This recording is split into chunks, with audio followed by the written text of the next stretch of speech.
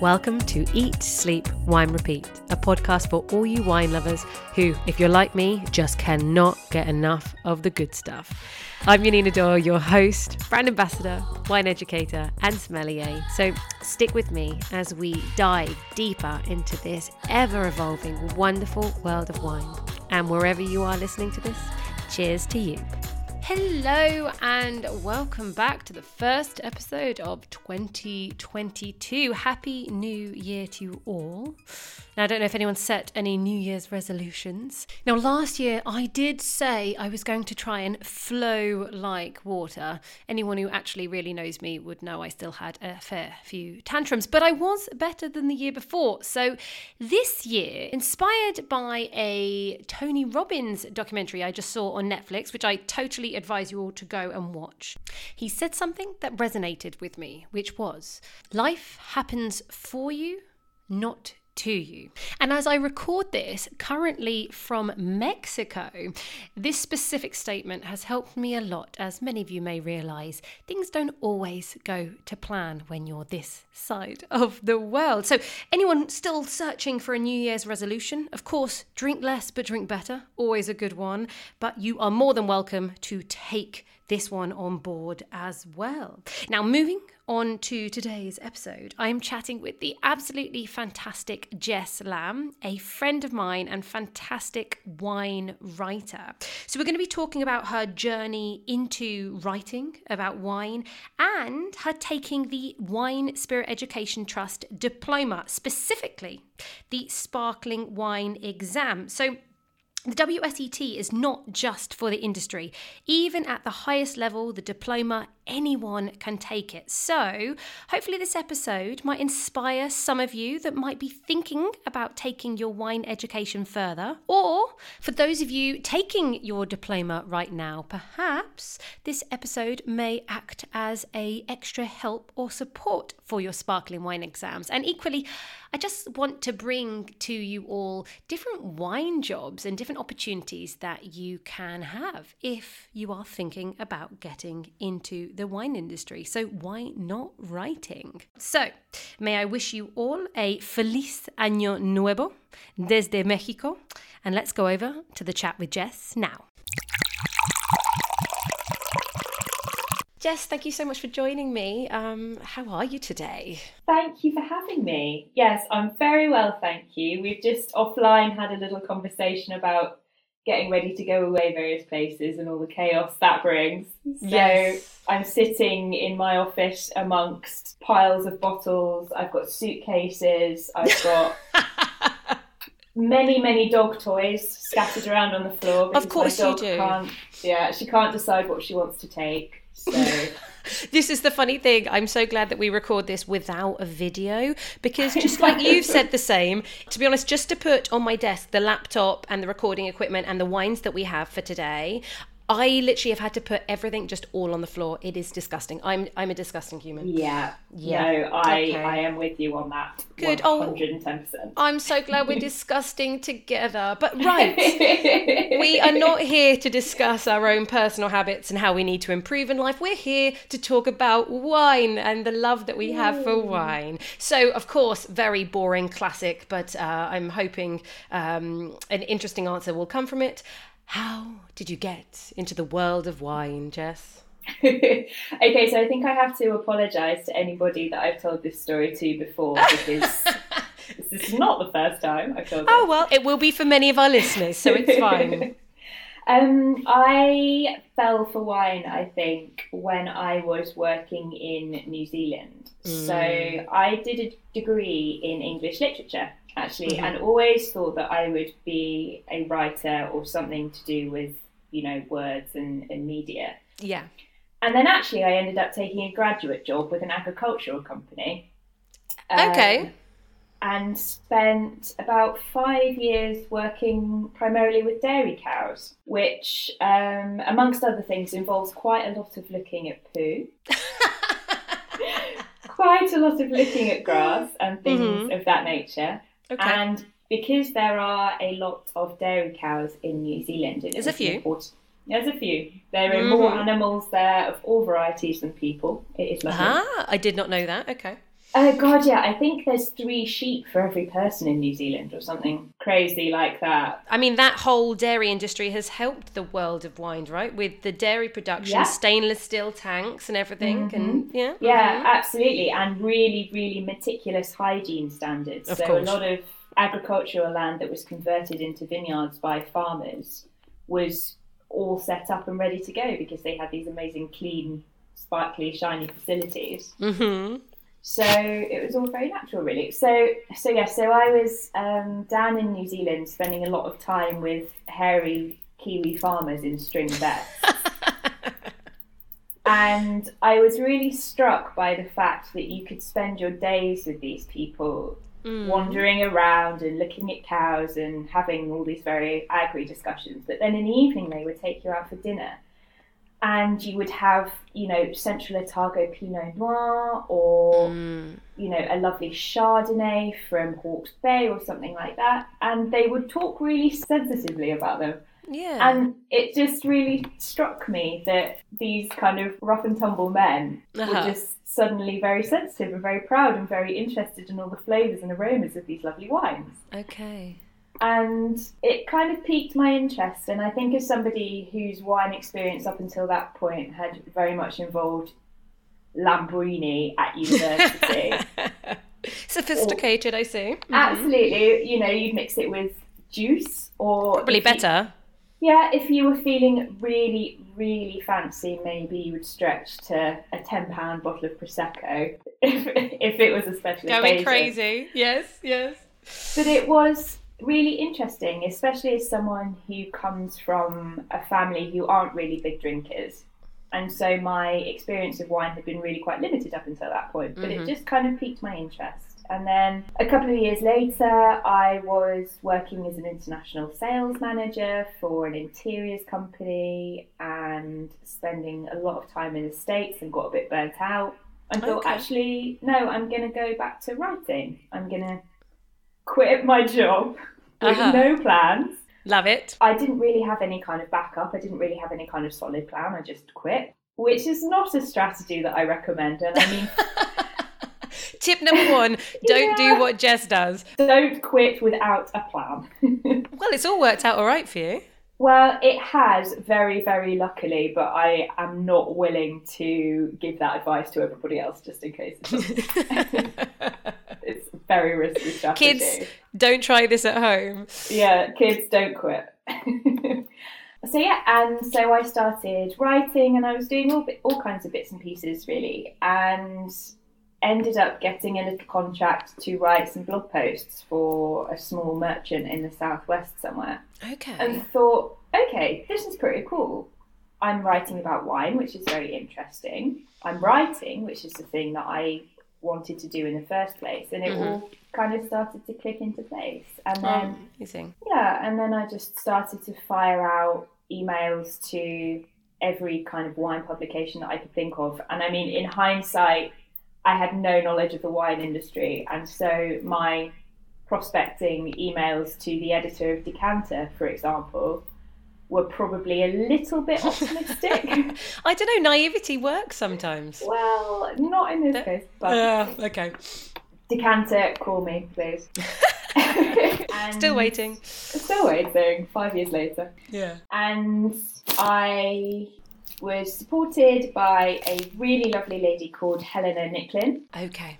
Who is part of the Three Drinkers on Amazon of course, now. Yes. Yeah, lovely Helena. And she gave me my first proper commissions and really supported me and helped me into the industry. And then it grew from there, really. And amazing. Now I'm 5 years in and I've somehow, through a combination of just sheer blind luck and a bit of hard work, I've managed to create a career, which I still on a daily basis can't really believe. And you're doing what you love. So at the moment you're working at Chelsea Vintners, right? Yes, I am. So I had planned always to remain freelance and just focus on writing. But then, unfortunately, I don't know if you heard, but we had a minor global pandemic problem. Oh, did we? Last year, yeah. Oh, well, do you know what? I must have been sleeping through that. Yeah, it was crazy. Was it bad? Oh, okay. Yeah, I mean, it wasn't great. I've had better years. And it turns out that, unfortunately, freelance wine writers aren't really essential workers for I think you're essential. Places. I know, thank you. You're essential to us, but okay. So a little bit more difficult. Yes. So essentially, I had actually weirdly been on a press trip to New Zealand with NZ Wine Growers, and I got back to the UK about 4 days before we went into the full lockdown the first time. And within that 2 weeks on returning from New Zealand, I lost every single freelance commission that I had had. I lost all my work. And it's not an understatement to say that I had absolutely nothing left. Wow, okay. Which was not great, as I'm sure you can imagine. So I had a very relaxed kind of summer. Drinking wine, going, how am I going to pay for it all? Yeah. How am I going to feed my dog? Yeah. Oh, God. How are you going to feed yourself, young lady? And so I thought that as much as the dream of being full-time freelance is a lovely one, and I had managed to make it work for however long, I kind of thought, something's got to change here. So I had a few conversations with a few people, and actually my now boss at Chelsea Vintners got in touch with me through Twitter and said, would you be interested in having a chat? We're not necessarily hiring, but we've read what you write and we like what you do, and let's see if there's a fit. And so that all seemed to go really well, and they offered me a job, which was such a relief. I can't even tell you. You're like, money, anything. Thank God. Yeah. And so I now work for CEV 4 days a week as their business development manager, which basically means that I manage all the kind of marketing activity, which is good because in my previous work life I'd done a marketing diploma as well, and I'd worked check you out. Kind of marketing, and I just love qualifications. Just love exams. Yeah, I don't. Yeah. And so it was nice to kind of go back to those skills, and I look after partnerships and hospitality and events and all those kinds of things, which is great. And CV are very interesting because they're a very, very fine wine broker.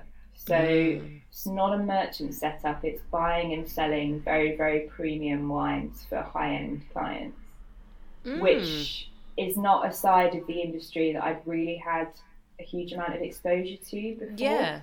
Yeah. And so, whilst these definitely are wines that are in my budget or, my everyday drinking, it's really, really interesting to have that view into that world of Romani Conti and vintage champagnes and all the crazy expensive, crazy fancy fine wines of the world. So it's a nice balance between day job and all the other things that I do on the side. It's two very different sides of the industry, which is quite fascinating actually. Nice. And you say you kind of look after the marketing and the branding at Chelsea Vintners of these fine wines. How do you market the fine wine? What are you doing? It's more marketing of the company rather than the wines. So the big selling point of CV is that they are a specialist in rare vintages, very mature vintages of sought after fine wines, things like that. So it's really for passionate collectors who want to build their cellars and want interesting things, or anyone who wants to kind of build a bigger collection. So the marketing that I focus on is basically attracting new clients to the business who want us to find those wines for them. Nice. Okay. And then also looking after the clients that we do have and making sure that everybody feels loved and appreciated and all that kind of thing, which is obviously very important for... Yeah. I see you being a very good love giver. That's it. I like to think so. Yeah. Well, when you're not giving all your love to your dog, but that's another podcast. Yeah, don't get... My boyfriend has some strong feelings about that. We won't go down that road. Yeah, I can imagine he's feeling very left out. So when you're not at Chelsea Vintners, you said you are obviously still doing some other articles and you do editing as well, which is fantastic. Where can people find... Obviously, you've got your blog, so that is jesslam.co.uk, isn't it? Yes, it is. But where else are people going to find your work? So the way that my life works is that I work for Chelsea Vintners 4 days a week.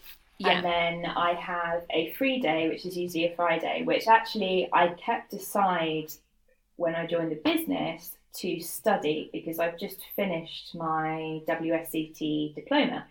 Have you done the last one? Oh, fantastic. Yeah. Yay. Yay. I wasn't sure if you'd done the last one. Okay, good. Yeah, so as long as I pass, it's over, which is lovely. Okay, fingers still crossed. Yep. Yeah, it's not a done deal yet, but I'm hoping it will be very soon. Yeah. So I've only just sat my final diploma exams in the last few weeks. So I'm now readjusting to having an extra workday a week to play with. And whilst in the run-up to exams, I wasn't doing a huge amount of freelance stuff, I'm now taking a few more bits on. So I do all kinds, really. I've helped a couple of wine startups with content for their websites quite recently. I've written a couple of articles for The Buyer quite recently. Okay, yes. Yeah, so bits and pieces like that, really. So it's the full spectrum of words, really. It's anything from researched articles to interviews to website content to social media content, as long as it's word-based. Why words? What is it when did you learn that language had power? That's a great question. I was one of those kids who just read and read and read when I was little, and we were quite remote in where we lived, and so a lot of the time you couldn't go and see friends particularly regularly or anything like that, so I just used to like a sad little child just reading by myself.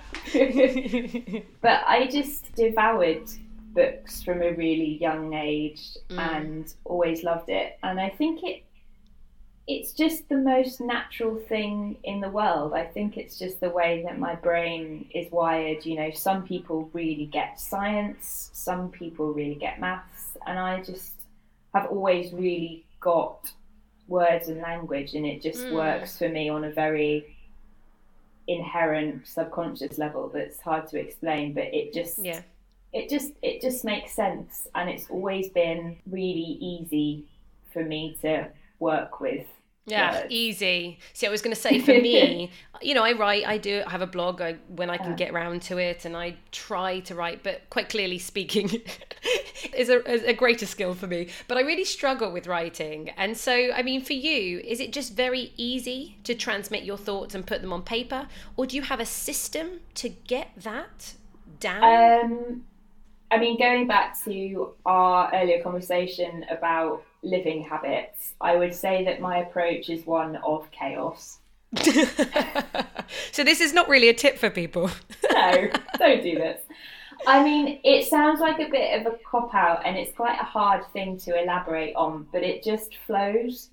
Okay. And I mean, if I've got a title, if I've got something to do, I will do my research, and I will do quite thorough research. Actually, that's one thing that I do focus on quite a lot.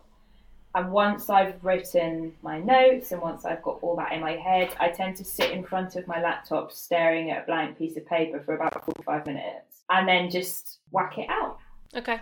Right. Well, so actually the tip for people, apart from fact, is get good research. Number 2 is if it doesn't flow, find something else. Absolutely. Maybe.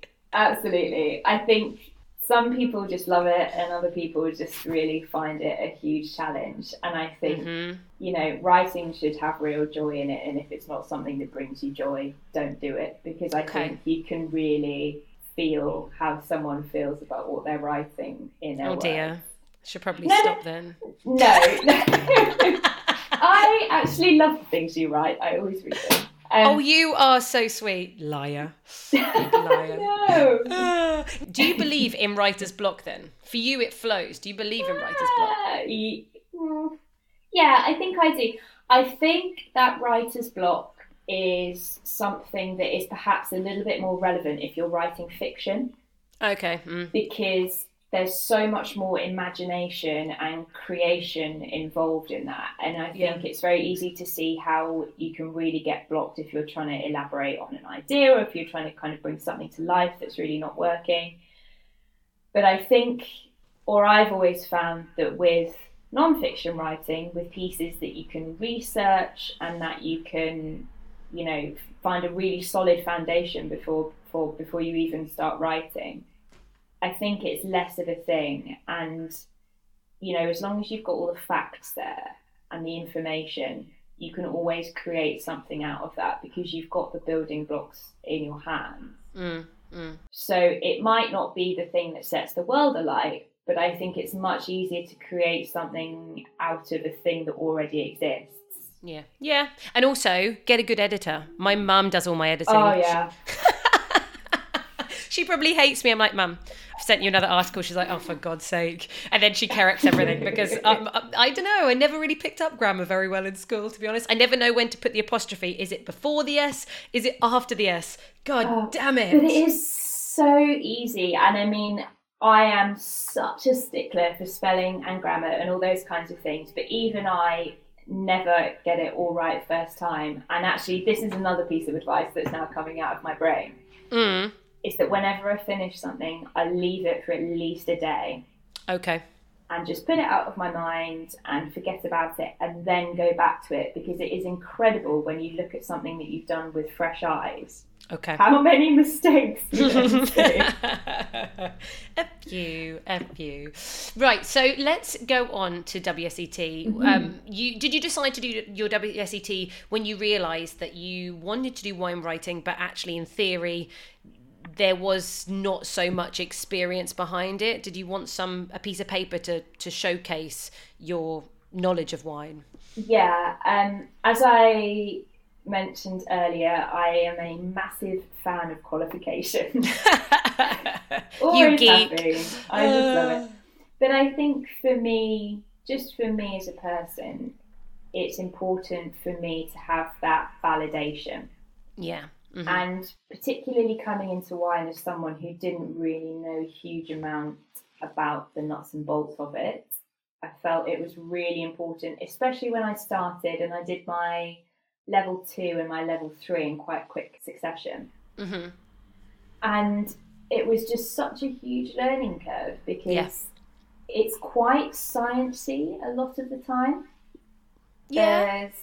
There's a lot of geography and there's a lot of science and a lot of biology and all that kind of thing, which I'm not historically the most sciencey person in the world. So it was very interesting to come back to something like that as an adult and really get into it and really enjoy it in a way that I just don't think you're emotionally able to do when you do things like GCSE. Oh, for sure. Yeah. And I mean, that's what I love about the wine world, that I never really enjoyed geography, but now I can talk about mountain ranges and altitude and understand, I guess, photosynthesis so much more, you know, because I love the plants and I love the wine, and therefore everything of the world kind of encompasses that. So, you know, I now know about wine regions or in fact capitals or cities or places that I never would have known about if it wasn't for the fact that there was a wine growing region just next door. Yeah, exactly. And I think it actually becomes a real pleasure to start understanding all those things in the context of something that you're really passionate about. And I just think one of the best things about wine is that all the most beautiful, amazing places in the world to go to, pretty much, are wine regions. This is true. This is very true. So now tell me, we had a little chat about sparkling wine, didn't we? Because the sparkling wine exam you had was quite recent. And I think that's kind of in your head. And did you enjoy learning all about all the different sparkling wines? I loved it. Sparkling wine is my jam. Yeah, no, I think certainly sparkling wine can be my jam as well. It's a delicious, delicious style of wine, of which there are many. So tell me, you know, for anyone taking their exam, what advice would you have for people studying all the different styles of sparkling wine? I think one of the reasons that I enjoyed sparkling wine so much is because I find it again, in my head, it just clicks, and I find it very easy to taste all the different styles. And I think that, so sparkling wine is defined by the production method, and there are various different ways of making it, which are all quite singular and have their own unique characteristics.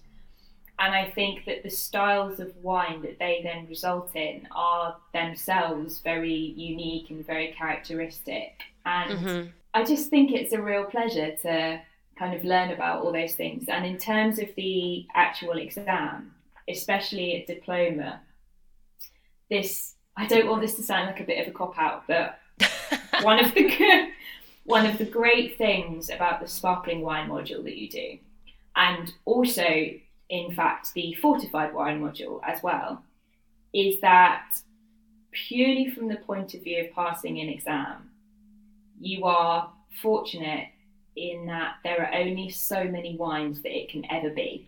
Right? Yeah. So as opposed to the big still wines of the world exam, where it can be any still wine from any major wine growing region of the world, and it just completely blows your mind. With sparkling and with fortified, realistically, there's probably, 6 to 8 key styles that you're likely to get.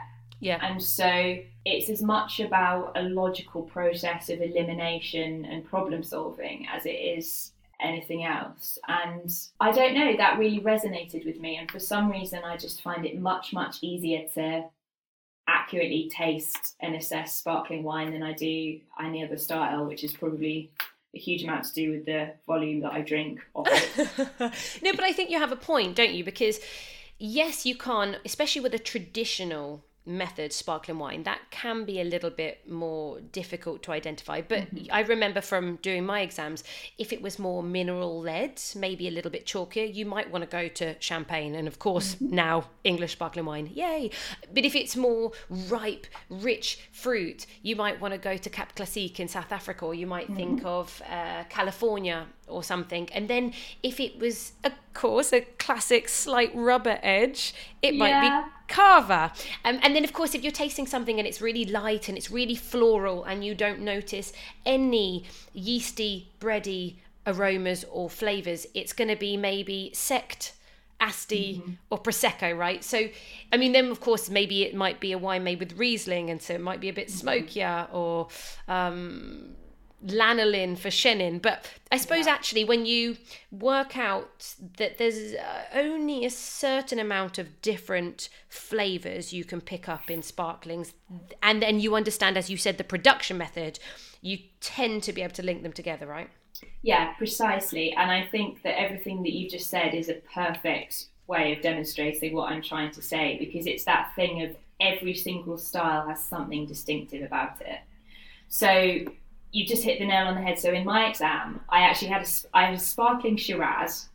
Ah, that's interesting. Okay, that's actually really worth talking about, because I think when I say to people that you can get red sparkling or even sweeter Shiraz sparkling, people are like, what? So yeah, okay, so you had a sparkling Shiraz, Sparkling Shiraz, which is a joy to have in a tasting exam, because it can only ever, a red... It's just the best thing ever, because a red sparkling wine can only really be a sparkling Shiraz or an Italian Lambrusco. And they're both quite different. Sparkling Shiraz has some real noticeable tannins. It tastes, smells, looks very much like an Australian Shiraz that's had bubbles put into it. Which very dark and purpley, ruby red. Yeah, whereas Lambrusco is a bit lighter, a bit more nuanced, and it's relatively easy to tell the two apart, so that was great. Yeah. And then the second two were a traditional method Vouvray, so Chenin Blanc. Okay, yeah. And then a Cava. And exactly as you just said, the Chenin was really quite leesy, had all the kind of texture and buttery creaminess that you'd kind of look for in a traditional method. But then also that lanolin, kind of sheep's wool character that Chenin is known for. And then with Cava, because of the grapes that they use, it does often have this real smokiness, which was really detectable. So it's just that lovely distinction. And as I said, it's just something that really works in my brain. It's something that I find much easier to pick up than with other styles of wine very often, which is great. I'm going to point out to everybody listening, I've done several episodes on different styles of wines, and I've actually literally listed them now down. So episode 74, so just a few episodes ago, was actually on with Lambrusco. Episode 51 is on Cap Classique. Episode 48 is Prosecco. Episode 42, Grower Champagne, and episode 27, Cava. So you can actually go and get far more detail on some of those episodes. But Jess, I'm intrigued. What is your favourite style of sparkling? Do you have one? I am a real lover of traditional method wine in all its forms. But, I love champagne, and I think champagne is so much more often than what people perceive it to be. It's not just big Grand Marque and those few very famous brands that we know and love. Yeah. It's an incredibly nuanced, interesting, subtle category if you drill down a bit into it. But then, as we'll come on to a bit later, there are so many different interpretations of that style of winemaking around the world. And you mentioned Cap Classique, which is the South African version, which I absolutely love. And the value there. Oh my God, yes. I know. Just incredible. And then you have, the States, you have Australia, you have other areas of France. Cremant is another incredibly interesting. And for value. Yeah, absolutely. And I think I always love serving things like Cremant or Cap Classique to my friends who often aren't quite as well versed in all the different styles of sparkling. And it's really interesting to say to people, actually, this is made in exactly the same way as champagne, often with the very same grapes, but this was $10.99 a bottle versus, 30, 35, 40, 50 quid. And I just love the reaction, because people are always like, oh my God, this is incredible, I can't believe it. Yes, they feel like they've won. And that's so funny, because I have a personal story. I was running the Bromley Wine Society, which of course has been on pause. I pretended I didn't know what happened in the last year and a half, but I lied. I was totally here the whole time, and it was terrible. Anyway, so I put that on pause, and it's still on pause. But my first ever Bromley Wine Society, my brother attended, great supporter, and he came with his wife. And my brother's not really that into wine. The wife, she is, but she doesn't necessarily know that much about things. And I served a bottle of Pomme Gratz, which is a Cap Classique. And the bottle, the standard brut, non-vintage, is £10 a bottle. And funny enough, you can get it on Amazon next day delivery Prime. Like, that is amazing. There you go. Exactly, you don't even have to wait.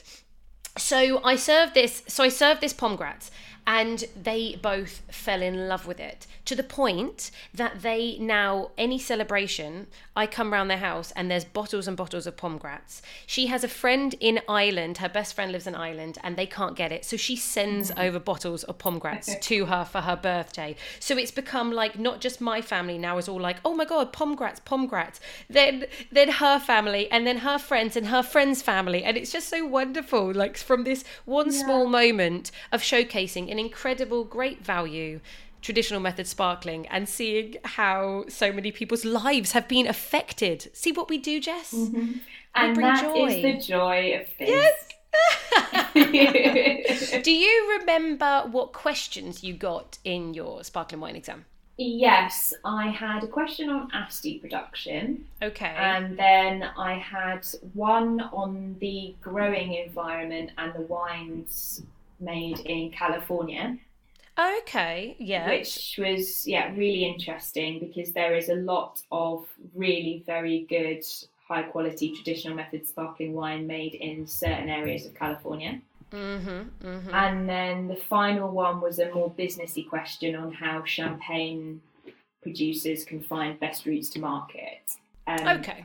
Yeah, so quite often the examiners will work in a lot of wine business and wine production and things like that. So it was an interesting, slightly testing set of questions, but really interesting.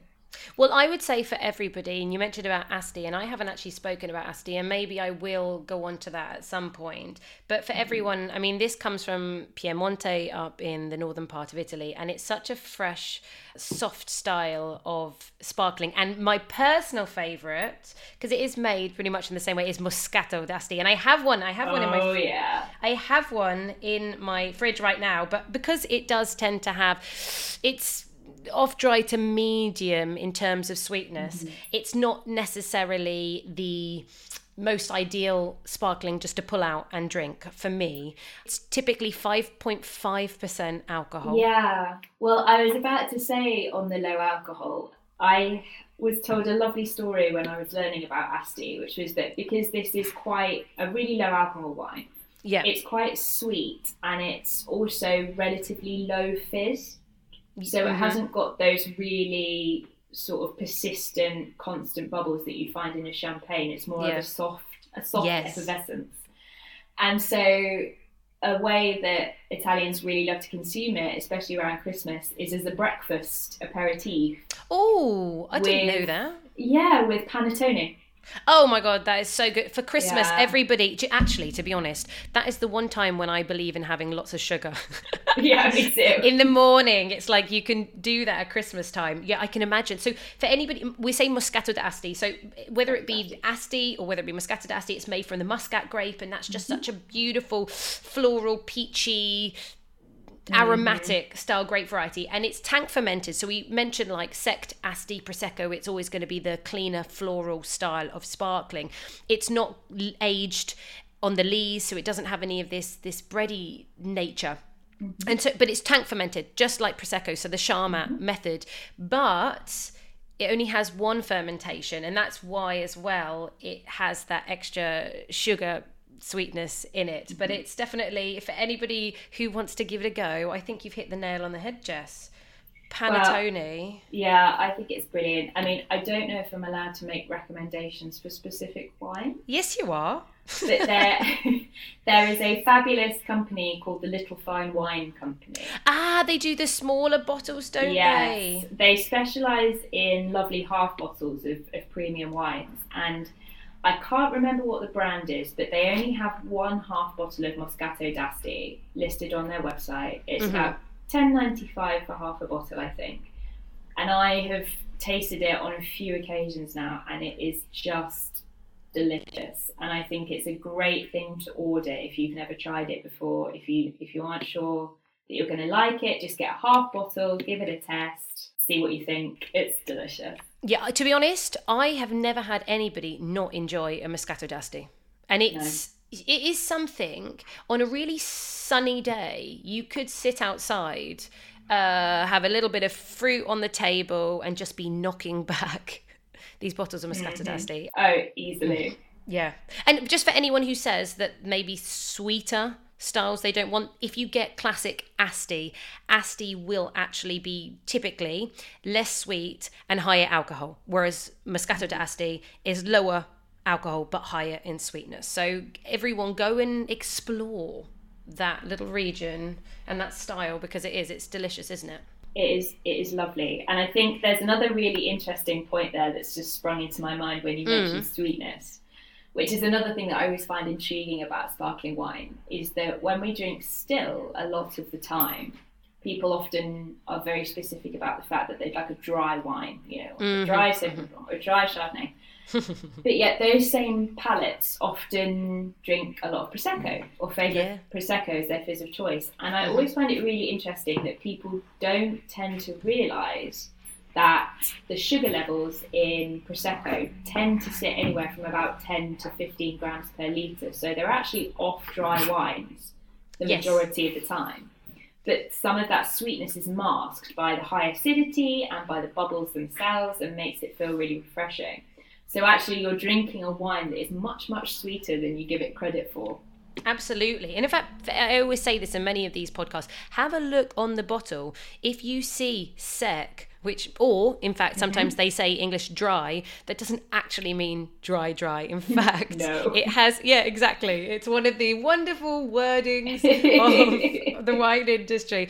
And there will be more sugar in there than brut. So everyone look for brut if you want a much drier style, which you can get for Prosecco. But typically, as you just said, the standard Proseccos that you're going to buy between, say, £7 and £10 very often are the sec, aren't they? Which has more sugar in there. So for people to know.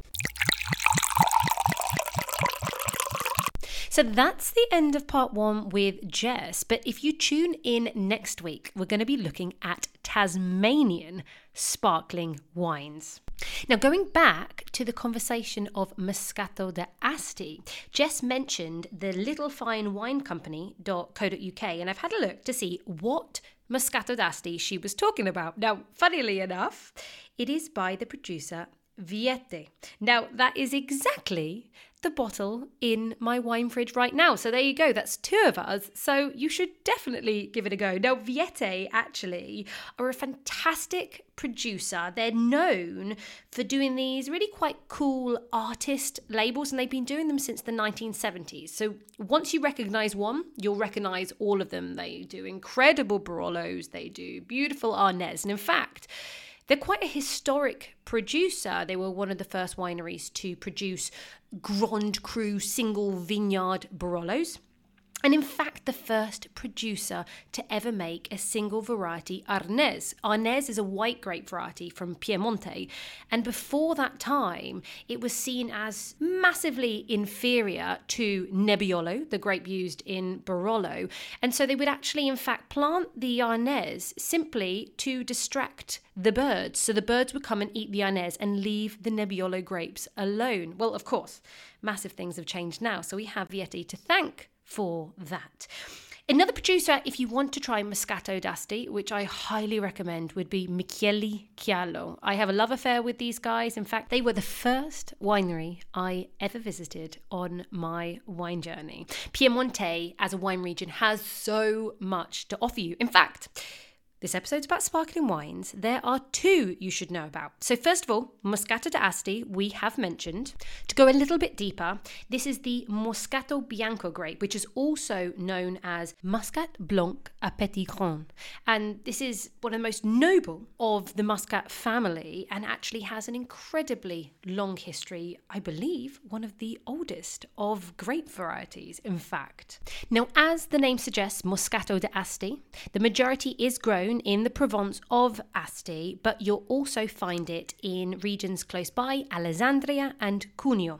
But moving away from sweet, peachy and frothy, we have Bracchetto d'Agui. Now, Bracchetto is the grape variety. It's red. Now, you can get it in a still style or passito, in fact, but the sparklings are fantastic. The styles I've certainly enjoyed the most are slightly frizzante and with sweetness. And just like Moscato d'Asti, they're typically at the 5.5% alcohol level. So yay for us, we can drink more. They're amazing with chocolate and also perhaps like fruit tarts to go with all that lovely strawberry and raspberry fruit notes. And just like Moscato tends to come from Asti and also Alessandria, that's also where you're going to find the Bracchetto d'Agui. Now, if you're looking for some reliable producers for these styles, go for the 2 Bs, Banfi or Brida. And with Christmas out of the way and Valentine's Day coming up, this is always a fabulous little option to finish your meal with. Right, well, I hope that's got you all sparkling inside. I shall leave you with a wine quote to finish this episode. And I do love speaking about sparkling wine because it also means I can use a quote about champagne because there are many. So to end the episode today, I shall give you a quote from Oscar Wilde, playwright and poet. And he said, "Pleasure without champagne is purely artificial."